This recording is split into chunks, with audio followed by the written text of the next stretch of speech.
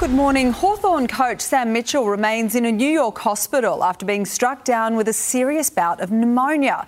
Let's go live to Tegan Doling at AFL House in Melbourne. Tegan, he was on holiday with his family when he fell really ill.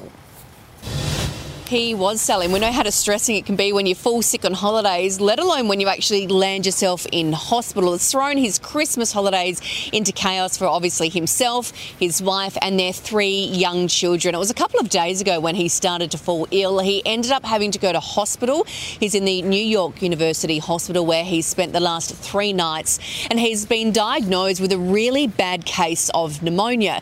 Now, the Hawthorn Football Club was told of their players yesterday about how sick their coach is, but they did put out a statement saying that importantly, Sam is improving and recovering well. The club has been in regular contact with Lyndall, which is his wife, and we will obviously continue to provide support in any way that we can. Now, he is still expected to spend the next few days in hospital, but obviously on the road to recovery. Luckily, he's not expected back here too quickly because they don't recommence their pre-season training for at least another fortnight, Sally. Yeah, what an ordeal. All right, thanks for that. Tegan Doling there for us.